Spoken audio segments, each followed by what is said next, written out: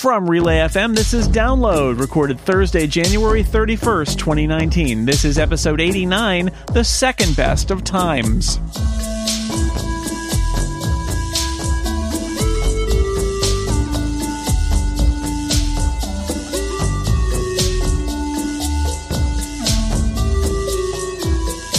Welcome to Download, where we cover the most interesting technology stories of the week. I'm Jason Snell, and I'm joined, as always, by Stephen Hackett. Hello, Stephen.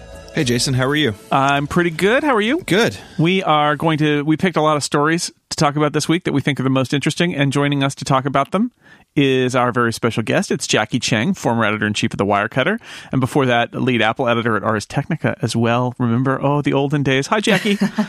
Hello. Thanks for having me. Those were the days when John Siracusa walked the earth and did giant reviews of things. I know. I mean, John and I, it's funny because he, in a weird way, he kind of encouraged me as I began writing reviews. He encouraged me to stay in it. And then vice versa. As he was sort of thinking of getting out, I was like trying to get him to milk a couple more years. But yeah, no, those were good times. Good times. Good times. Well, we do have a lot of Apple stuff this time, a lot of big picture stuff that relates to Apple. I wanted to start with a conversation about Apple's quarterly results, which were this week. It was simultaneously the best of times and the worst of times, I guess. It was the second best of times. It was Apple's second biggest quarter ever, but last year's holiday quarter was bigger. iPhone sales were down. In fact, iPhone sales were down from 2 years ago, I believe, but they were buttressed by all of the growing services and record kind of Mac revenue and install base and iPad install base and all these sorts of things that Apple puts out there to kind of soften the blow of iPhone sales being down. And that really was the obsession for everybody. People are wanting to know. Apple said that they're going to have year-over-year reduction in revenue next quarter, this current quarter we're in, as well. So definitely not growing. Wall Street doesn't like that. Also, a lot of interesting questions about the iPhone in particular. And the one I wanted to start with is, conventional wisdom is that one of the problems with the iPhone sales may be that smartphones are too expensive right now, and iPhones in particular are too expensive. And when asked directly in one of the only 4 questions that Tim Cook got during their phone call with analysts, because they spent most of the call monologuing, somebody asked them directly, do you think that high iPhone prices in the U.S. were a problem? And Tim Cook basically said, no, they didn't think so, because they thought that they were in line with the 10 and that the iPhone XR was at the midpoint of the iPhone 8 and 8 Plus price, which is kind of a weird way to spin that actually more expensive than the old iPhone 8, which was itself more expensive than the iPhone 7. And another tidbit, which was that, surprise, surprise, the iPhone XR, which everybody talks about being kind of less than expectations in terms of sales. Nobody knows for sure, but those are the rumors and the rumblings. Apple said again, the CFO, Luca Maestri, said that was their best-selling phone, followed by the XS Max, followed by the XS, which is also kind of weird. So, Jackie, what do you think about the iPhone pricing thing? Is this? I mean, they said overseas they've had lots of pricing issues because of the strength of the dollar, and that they were actually this month repricing a bunch of stuff to make it to basically eat the difference in foreign exchange in order to get those prices back where they were a year ago. But in the U.S., when asked directly, they're like, "No, we don't see a problem here." How do you take that? It's interesting because I caught up on this, before this podcast, obviously, but I didn't listen to the call as I might have in the past. So it is interesting getting that perspective from the outside. I think that, I don't know, I think the pricing thing is part of it, but it's part of an equation.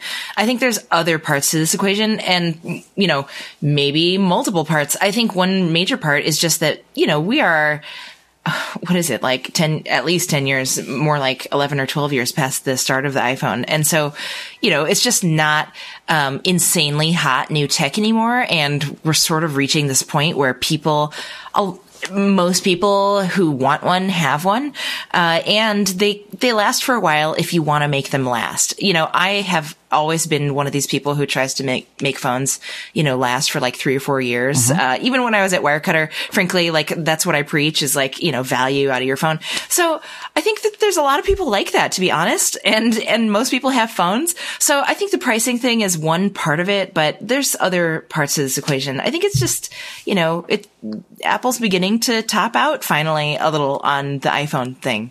It's not a bad thing, but it's just part of the natural progression of products. Yeah, I saw an analysis that said that nobody knows for sure, but it sure seems like in order to compete and try to get people to buy new phones, there's this run up of like expensive new hardware pushes the cost of building the device up, and that Apple's margins for the iPhone have actually come down. So they're actually making less on average on every iPhone sold than they did maybe 5 years ago, because even though they've raised the prices, the cost of making all the parts and putting them all together is more than it used to be, which is interesting. And it goes to something about this. I always bring it up, the rush to 3D televisions, where everybody got a new HD TV, and then all the TV makers were like, well, now what? And they start jamming some other stuff in there, hoping that they can repeat the buying cycle, when the truth is it's a long buying cycle, and that's where the smartphones are now too. Stephen, were you unmoved by Tim Cook saying there's no problem with iPhone prices? All of their answers are so layered. Like, I mean, I don't know anything about macroeconomics, but they sure seem to. But look, I mean, just talking to regular people, like in our lives, all of us have had this conversation over the last year or two of like, these things are more expensive than they used to be. And the 10R gets them sort of the way there, but like you said, it's even more than the 8. It's probably too late to do anything about the 2019 iPhones, but I think the 2020 story with the phones, I really hope that those entry models come down. I mean, it's too expensive for most people. They've gotten a little out of hand. Their story seems to be, and I think there's some truth in it, and it's exactly right what you say about it being layered, which is, Apple, I think their answers, it's amazing how they're very carefully encoded. I wonder about the prep of these phone calls, especially where they've got like, if they ask this, you could hear the little cards shuffling, like this is the answer we give for that. And it always has kind of like a facile answer floating on the top, which is like, no, it's fine. There's a lot of value there. And then, right. or when they said, oh, well, China was really bad, that's why we missed. And then they start listing other things, and you're like, wait a second, you said it was China, but it's also other things. Like, so if you just look at the top layer, you take that away. And if you look closer, you're like, wait a second, there's more here. And you just kept talking. And so what Tim Cook says is, well, we think the prices are fine. But what's wrong is that people are still coming off the subsidy model, and back then the prices were looked artificially low. And so what we really need to do is make it way easier for people. And they said that they actually are testing this now, which is not something I saw kind of broadly reported, but they said they're testing it now in some places and hoping to roll out elsewhere. This like ways to make it easier to trade in a phone and get a deal when you upgrade, easier to pay for it on an installment plan or basically like a monthly program of some sort, so that they can basically get the prices of the phones not down, but spread out the pain like it was back in the cell phone subsidy days. And I mean, that's buying psychology. There's truth to that. On one level, the reason it's harder to sell a smartphone today is not just that the prices are higher, it's that the prices were artificially lower before because all the carriers hid the prices. I get it, but he's also saying we're not going to lower our prices. I mean, you walk in the Apple store now and they've already moved a lot of signage over to showing what it is a month. And if you're looking at like the 10R versus the 10S Max, I think the difference a month on the Apple upgrade plan, it's like maybe $18 or $20, somewhere in there. And that's, a lot of people would feel that every month, but then you realize that it's a year or 2 years, and that $350 like comes back out, right? So it's just they're sort of reshuffling things, but clearly they moved in a direction with their pricing and made the phones more premium with Face ID, stainless steel, etc. But the other side of it is the phones last longer than ever, and they had the battery replacement program last year, which, yes, it was cheaper, and I think that was a big part of it, but I think a lot of people just didn't know you could get a new battery put in your phone, especially at the Apple store, right? I thought maybe like the creepy guy at the mall kiosk was the only way to do it. And So you kind of had like two things happening at the same time, and now Apple's sort of stuck in between them with people holding onto their phones longer than ever because they're more performant because they got a battery put in it for $30, and they look at the new one and say, "Oh, wow, that's $1,000.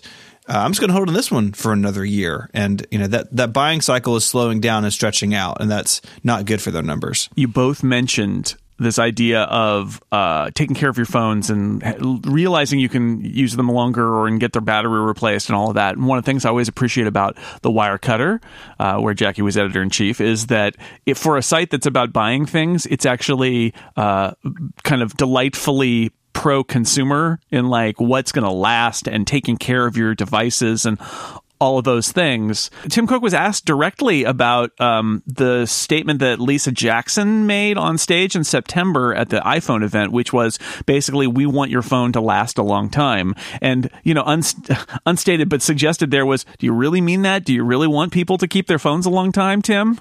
And he said he did double down on that and said, yes, absolutely. That's what we want. That's a focus that we have here is we want our devices to last. We want the OSs to be good. We know that the buying cycle is going to extend, and we think it adds resale value so that a 2-year-old phone has more value if it gets traded in. And they're just, they did double down on that too, which was an opportunity for them to be like, well, hey, Wall Street, we didn't really mean it. And that's not what they did. So I do believe Apple in saying that, again, with everything Apple does, they're a big corporation seeking profits. It's enlightened self-interest, but I do actually believe them that they're kind of like surfing the wave of the extended buying cycle and saying, well, this works with the fact that we're spending more money to build these things. Let's talk up how they're a good deal if you buy $1,000 phone because it'll last for a while and not be disposable. What do you think about Apple's?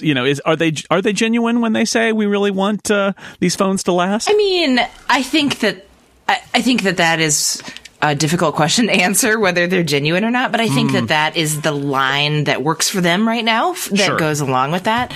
I think that, sure, and obviously, I think we all come from, the ancient days of the Apple world where, historically, Apple stuff has, retained a high resale value and it lasts a long time. So I think in some ways they're kind of playing back on that, which maybe used to be the case. I don't know if that's necessarily the case with iPhones today, but yeah, I think that's what works for them. So that's what they're saying, but I don't necessarily think that's what they really want, in the secret boardrooms when the doors are closed. I think they would rather have it be that their phones were more disposable, but cheaper. But so that they would get a shorter buying cycle and they could control that. But that I think it is sort of riding the wave of the fact that the buying cycle is not shorter, it's longer. And so, if people are going to keep a phone for 3 or 4 years, you better make sure it works for 3 or 4 years, right? Or they're going to all abandon you. I think that's maybe part of it, but it is, they're playing the hand that they're dealt for sure. Okay. So there's a little more Apple stuff to talk about before we take our first break, which is, a really ugly bug that involved FaceTime, and apparently some kid found it accidentally, and he and his mom tried to get it to Apple, and that went for a little while. And apparently either Apple was working on it behind the scenes, and since it hadn't been widely disclosed, they felt like they could do it quietly behind the scenes, or they just didn't pay them any attention. It's a little bit unclear, but regardless, they didn't fix it, and then it went viral, and then Apple had to turn off its FaceTime, multi-user FaceTime servers for a while. Kind of a black eye for them. Stephen, is this the world we live in now, that we have everybody has to deal with viral bugs and things like that? It's a black eye for Apple. This is a really bad bug because it's literally letting people listen in or look at you when you don't want them to. Yeah, it's real bad. And I think that I think the reason it went viral and the reason that it's such a big deal. The bug is terrible. We do not need to underplay that. This is about as bad as it gets. But it comes from the company that just plastered a billboard above CES saying that what happens on your iPhone stays on your iPhone. It comes from the company that says that they value privacy above all else, and certainly above the value their competitors put on privacy. And it's a bug. It's a mistake. Someone screwed up. It's really bad. I think Apple's QA team really just, I don't know, maybe they were out to lunch the day FaceTime came through. But I think the viral aspect of it is interesting. I think Apple's stance on privacy makes this side of things, when these things come up, makes it worse for them than it would be for other companies. I don't know any more than what has been reported, but I really, my hunch is just that they ignored this like mom and her kid who were trying to tell them about this. I really feel like that. And maybe again, that's my bias as being like a, ancient Apple writer and editor, but like, I just feel like that's what happened. And yeah, it is pretty serious. It's maybe not the most serious thing, like on Earth, your location isn't being broadcast, which I think someone pointed out in some article I read this morning. Sure. But it's pretty bad. And so my question is, I guess, when is Apple going to pay the bounty to this family for finding this bug and reporting on it? This is a bug, right? Like I have seen a bunch of people say, well, there is a lot of irony here on National Privacy Day that there's a bug that lets people spy on you in these very particular circumstances. It's unclear whether anybody knew about this bug before this, although usually with these bugs, state government organizations in various countries probably did, because those they don't disclose the bugs, they just use them to spy on dissidents and arrest them and things like that. But it is a bug, and I think it's worth pointing out that by policy, yes, Apple is living down the fact that it boasts about what's on your iPhone stays on your iPhone, as they did in CES. At the same time, it's also true that this was a mistake, whereas some of Apple's competitors are interested in looking at what you're doing from a business model. And it's different. And Apple's business model is the way it is for reasons that are historical and not just based on them being nice. But it is true that this is not saying oh yeah, all these tech companies want to spy on you is not flattening this issue out to that is a bit silly but the fact is, I think we all need to be reminded. And this comes up with the voice assistants all the time, where people are like, I don't want a microphone and a camera in my house. It's like, do you have a smartphone? Do you have an iPad? Do you have a laptop? All of these devices have cameras and microphones in them now, and they're in your house. So all of them are a security threat. All of them are a privacy threat. And all it takes is bad software, which is a little bit scary. Just a little. Not all I can say, all I can say is that when I first started hearing about this, I literally can actually imagine how this might have been discovered. I'm sure somebody was trying to conference call someone else on FaceTime, and that other person, or the first person, I guess, is the person who's exposed, who's called. Yeah. But the first person, didn't answer or something, and maybe even made a rude comment or something, about the caller. That's exactly what happened with the kid, is that he called a friend and the friend wasn't answering, and he was trying to set up a call with the two friends. So he went on to the second friend, and then he could hear the first friend. So, that's the kind of normal, let's say high school drama that would happen, except now it was exposed through a security flaw. Yeah.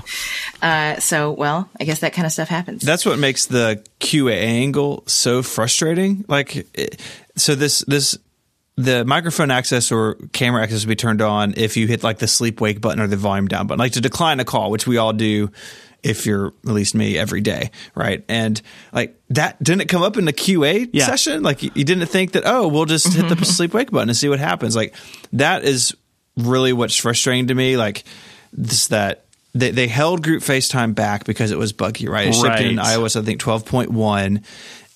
It was supposed to be in 12.0, and they pushed it because we're having performance issues with it, and then this comes out. It's I would have hoped and would have thought and would have expected from Apple, from many of these companies, that this would have been more thoroughly tested. And to their credit, they said there's going to be a fix out this week. Now today's Thursday, we haven't seen it yet, but they did take those group FaceTime servers down. So they broke the feature to protect people from this bug. That in the situation, they made the right call, but they should have never been in the situation to begin with. Yeah, it's true. I know somebody who was a QA engineer at Microsoft for a long time, and pushing all the buttons is what, like, that's the most basic form of that, right?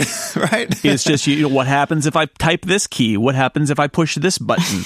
And I do wonder if it's because they rushed to get it out because it was behind and it was buggy, and that there were so many bugs that this one just got overlooked because they pushed it out the door. I don't know. But you're right. It is troubling. And it shows you that our standards for bugs have changed because these things are so attached. They're attached to the internet, right? Like all these devices are attached to the internet and have services that can connect them to other people, and they're much more personal. And so, bugs are personal and important and invasive in a way that they weren't before. And Jackie mentioned the bounty. Apple is controversially kind of like not participating in all of the ways that other companies participate in giving incentives to people to come forward with bugs, because there are bad actors who will buy your exploits as well. And so the idea is that the good guys are offering money as well. And Apple is doing some of that. But the impression I get from listening to security people is that they're behind on that front. And I think in this case in particular, they're just being, they haven't said that they're not doing it, but they certainly haven't made any moves. Yeah. So I think, everyone's sort of asking that question. And so am I. It's a major thing. And I think it's worth acknowledging, that this family tried to report it to Apple instead of, selling it on the black market, which, as I think you said in the beginning, it may have already been on the black market, being used by, foreign governments or whatever. Let's take a break, and then we'll come back and talk about more stuff. This episode of Download is brought to you in part by ExpressVPN. We've seen a lot in the media lately about online security breaches. Yes, have we? It's natural to wonder where your data goes. Chances are you're being tracked not only by social media sites and marketing companies, but possibly your own ISP. This is one of the tricky things, is sometimes the ISP, which is the pipe you use to connect to the internet, they can look at your data and they can see what you're doing and where you're going. And then they can take that data and sell it to people who want to profit from your information. You can take your privacy back by using ExpressVPN, which works by securing and anonymizing your internet browsing, encrypting your data, and hiding your public IP address. You turn it on with one click. It's got an easy-to-use app that runs seamlessly in the background of your computer, phone, and tablet. It costs less than $7 a month. It's rated the #1 VPN service by TechRadar. It comes with a 30-day money-back guarantee. You should give it a try. If you've ever used public Wi-Fi where the data is unencrypted, want to keep the bad guys away from that, use ExpressVPN. I've definitely tried it. I've tried it at my local Starbucks. I have tried it. I'm not going to say that it worked for me to pretend that I was in a different country, but it did. And it gave me greater peace of mind to know that the ISP or the sniffers at the Starbucks were not looking at my data. Protect your online activity today by going to expressvpn.com/downloadpodcast. If you don't want your online history in the hands of your ISP or data resellers, use ExpressVPN. Go to expressvpn.com/downloadpodcast. You get 3 months free with a 1-year package. Once again, that's expressvpn.com/downloadpodcast for 3 extra months free with a 1-year package. Thank you, ExpressVPN, for supporting Download and all of Relay FM. Now, before we move on to our next topic, which is all about the topic of our era, which is mining people for data. But before we do that, something fun, the story you might have missed, something that may have flown under your radar. It certainly flew under mine. Stephen Hackett, tell me about what Volkswagen is doing. Well, they drove under your radar this week. They Jason. did. They drove in the sand under my radar. They did. I have a lot of questions about your radar setup all of a sudden. Is it on a beach? I'm going to build a big, beautiful wall that, never mind. Nope. Not going down that road. There have been rumors for a while that Volkswagen has been working on an all-electric car. Their price point is $23,000, which would be noticeably less than the Model 3. But it's not here yet. We spoke last week with Marco about how auto manufacturers seem hesitant or unable to just electrify their normal cars. Or when can I just go buy an electric Honda Accord or whatever? And Volkswagen is lining things up for this. This platform is going to be used in multiple vehicles. That's how all these companies work. And the first vehicle to ride on this new platform is going to be a electric dune buggy, at least according to the concept that they're showing at the Geneva Auto Show, which is the first week of March. So, Volkswagen has a history of this, making small, fun dune buggies, and they want to sort of recapture people's imagination and make an electric one. It, of course, has no doors, no roof, has large off-road tires, looks pretty amazing according to this render. Who knows if it will actually ship, but it's a fun thing to think about, tearing around the beach in an electric vehicle. I don't know what happens if you drive an electric vehicle into the ocean. I would assume that that's bad. Don't do that. But apart from that, it seems like it could be a lot of fun. That's true. Did you ever watch Speed Buggy when you were a kid? You're probably too young for that.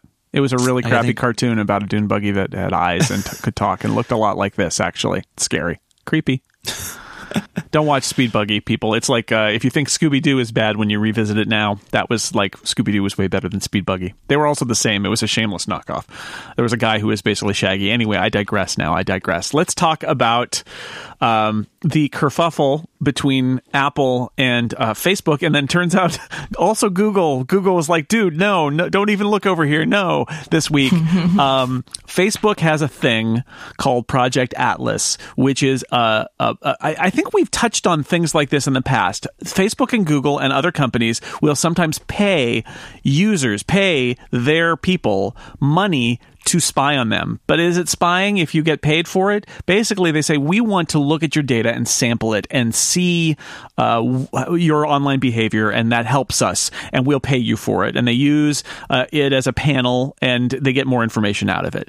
So Facebook was doing this. Now, Facebook used to have a product called Onavo, which was a VPN service that theoretically offered you privacy, except the VPN was routed through Facebook servers, and then Facebook could peer at everything you were doing, and they use that to see the rise of competitors that they then purchase. There's a lot going in here. It's valuable strategic information to look at what people are doing. So when Apple kicked Onavo out of the App Store because it was violating Apple's privacy rules, what Facebook apparently did was take the code of Project Onavo and turn it into Project Atlas, where they signed it with their enterprise certificate, which is a way for large businesses to distribute apps to their employees, and then had that installed on the devices of the panelists, who are, by the way, not employees. Then TechCrunch ran a story about this. It kind of blew up. People are like, oh, Facebook took the Onavo stuff and just found another path for it. Now, arguably, everybody here consented. They knew what they were getting into. They got paid in order to install this thing. But what was interesting is that what Facebook did is in violation of Apple's enterprise restrictions, which is you're not supposed to distribute apps outside the App Store that are to people outside your company. Apple then turned off the certificate, and all of Facebook's internal builds of their apps, including the things they use to check for the bus and look at the menus at the Facebook cafeteria, apparently all turned off. And then Google, somebody pointed out, I think TechCrunch again, that Google also has a system that does this. And Google preemptively said, no, it's gone. We just took it down. We're sorry. Because I think they didn't want to lose their internal, bus and calendar and whatever apps as well. That one's called Screenwise Meter. So a lot to unpack here. I kind of want to start with Apple's power here. Casey Newton at his newsletter pointed out that it is notable here that Apple has the power of life and death over all the software that runs on your devices, because they just flipped this switch and all the Facebook apps went away. And there is something that gives me a little bit of pause, and I think it should remind all of us that all the software we use, especially on iOS, is at the whim of Apple. Now, I'm not saying Apple is not. If anything, Apple tends to go lightly on big players like Facebook and Google. I saw a lot of cynicism this week where people are like, they're not going to do anything to Facebook. And then those people were surprised when they actually did something. Jackie, does it give you, this story has a lot of different angles here, but starting with the Apple thing, is that important to keep in mind? Ultimately, Apple might be a benevolent curator and dictator of what's on our iPhones, but they do have absolute power. Yeah, sure. I actually agree with what you just said, which is just that Apple does have absolute power. And I just think that's important to remember. In this case, sure, we're all kind of taking a little bit of joy, or maybe not all of us, maybe I am, in seeing that Facebook is getting burned a little bit by this whole thing, because Apple has absolute power. But, I think we've all heard stories in the past of people getting burned and, the story not seeming so clear. And, there's definitely two sides to this as far as not necessarily story, but like the power thing. But, I think in this case, Apple probably made a good decision because, if it walks like a duck and talks like a duck, look what they're doing. So, sure, it's just something to keep in mind that Apple has total control and they could use that for bad things too. What do you think about Facebook doing this? Like, it is...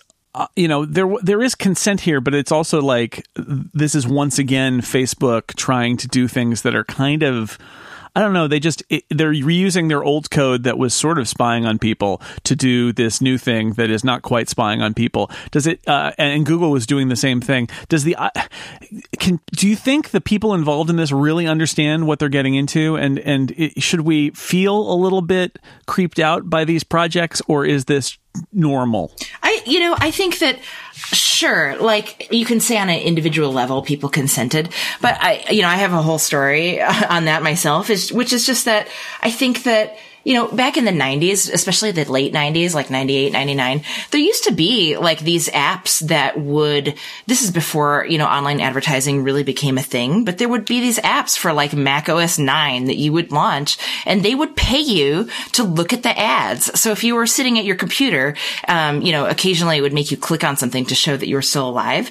But you would get a not insignificant amount of money. Like I was getting probably $100 a month. And when you're like 17, 18, that's a lot of money. And so I think that a lot of people are just, they are in it for that reason. They're not always thinking about all the details and all the privacy reasons. And sure, they might have clicked through some EULA stuff. But we all know that we've done that before and we don't know what's in all of that. And so, I think that Facebook is taking advantage of the fact that people just want the money. And if you look at the big picture and look at their moves, it looks like they're trying to be secretive about it. And I think that, especially when it comes to big corporations, frankly, I think when you super zoom out and you see that, I think that's really what tells you the story of what's going on. I think that if it's the new normal, we're in trouble. I think that these companies can operate and not do the most creepy thing imaginable, right? And I have a lot of questions around like consent and clearly people knew what they were getting into to a degree. Like part of the Facebook project even was like upload your screenshot of like your Amazon order page, right? Like there's all sorts of stuff. And like clearly people are doing that. And that's not something that you like accidentally do. So surely some people knew what they were doing and were fine with it because the money was important or that the privacy wasn't, whatever it may be. But I think there are a lot of people who don't know or who don't understand what these companies can and are doing like on a regular daily basis. And I think there is room for better understanding and better clarification around that sort of thing that these companies should all be held accountable to.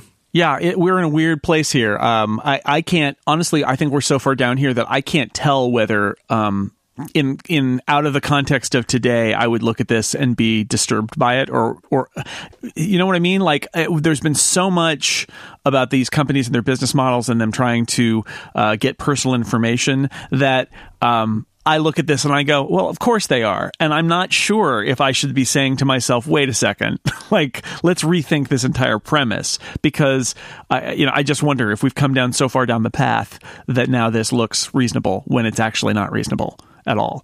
I do think that Apple, bottom line here is Apple has exercised rules, judgments on small developers quite frequently. Often they have to, in fact, back out of it because there's a whole kerfuffle about that, and then there's a reaction to that, and they apologize and say that wasn't what they were doing. But this is very clearly in violation of this end run around the App Store that was put in place so that companies could have internal build-only apps. So on one level, these guys were opening themselves up to this by making a decision to do this. I guess for me, the most troubling thing is that which is Facebook and Google, or groups within Facebook and Google, because I think there are a bunch of people at those companies who are also appalled by this. Those groups said, well, we don't care about Apple's rules. We're going to violate them. And that says something to me, which is they don't care about the rules. And it maybe says something about how important they think they are, that rules don't apply to them. And what we've seen over the last couple of years, and this is my large point here, is that I think that's part of the culture of especially Facebook, that in general, they don't think rules and laws and morals and ethics apply to them. And so why would Apple's restrictions apply to them? It seems consistent to me on that level. And I think that's maybe what's resonating with me here is it's another example of Facebook especially ignoring rules that were in place for a reason in order to do what they want. Well said. I don't know. We keep coming back. This show, it just like we want to talk about big tech topics. And for the last year and a half, it really has been so much about Facebook and so many bad things that Facebook is doing. I don't know. That's just where we are right now. Okay, we have talked about a lot of depressing things. So before we go, I want to talk about some nice things. Now, Stephen put a story in here that came from listener Robert in our Fuzzy Puppy Update slot. It's what I'm calling the hallucinatory or imaginary bear update. A 3-year-old boy in North... We could pivot. A 3-year-old boy... It's going to be hard to find hallucinatory bear stories every week, but a 3-year-old boy survived 2 nights alone in the woods. They found him, and that's great. So he was safe. He's okay. They had been searching for him. It's great. When they found him, what he said was he had a friend in the woods with him that helped him in the 2 days he was gone, and that friend was a bear. He said he hung out with a bear for a couple of days, and the bear took care of him. Now, experts on bears and child psychology suggest that this was all imaginary and that this bear was not a real bear. It's like that twist in a movie where you find out that character who's been there all along wasn't real. I'm not going to mention the movie because I don't want to spoil a 15-year-old movie that was nominated for Oscars, but it's like that, right? So I don't believe there was really a bear there because bears are wild animals, and a bear would probably not help a child in the woods. It would probably do something bad. So I'm not sure I can get behind the hallucinatory bear update. Fortunately, at the last minute, I found an actual Fuzzy Puppy update to give. And that is news from Thailand, where a runner was 7 miles into a marathon when she saw runners in front of her dodging a puppy that was in the road. She stopped and picked up the puppy. There were no houses around. She decided this puppy must have been abandoned. She didn't want to leave this shaking little puppy behind, so she picked it up and carried it for the next 19 miles of the marathon, crossed the finish line holding the puppy. And when the owner of the puppy or whoever was responsible, nobody came forward to say it was their puppy. So she adopted the puppy, and now it is named for, I think, the marathon that she was running in. So now that, folks, that is a Fuzzy Puppy update with no imaginary bears anywhere. So, sorry, Stephen. I don't know why you're suddenly the champion of imaginary bears. It's really listener Robert who's behind the imaginary bears. Yeah, I don't know. Now that you've told me about this bear thing, I'm going to go research it because I am learning more and more about bears all the time. All right. And I feel like I'll come back and let you know what I think. Bears are cool. Bears are cool. So, yes, I would love an imaginary bear update at some point that's literally an update about what happened with Casey Hathaway, the kid from North Carolina who was saved by a bear. But I will say that there was a headline in the Guardian that was bear in mind. Yeah, I see you, headline writer. Lost boy's tale of Ursine Guardian likely to be fantasy. But hey, those people are buzzkills. Maybe there is really a guardian bear that lives in the woods. Let's start the rumor. I mean, the good news is the boy is safe, right? Like the bear is just collateral detail at this point. Right. Yeah, I mean, really, there could have been a bear. I mean, let's believe him. Believe the saved kid that there is totally a guardian bear living in those woods, and that's how legends start. Hey, you know how like modern medicine is beginning to acknowledge that placebo is maybe even like a thing worth researching? Mm-hmm. Maybe the imaginary bear is worth acknowledging just because it helped save this kid, you know? So if you're lost somewhere, I say look for an imaginary bear. And maybe that imaginary bear will guide you. That's entirely possible. Well, this podcast took a very strange turn, but I love it. Jackie, thank you so much for being on Download this week. We appreciate it.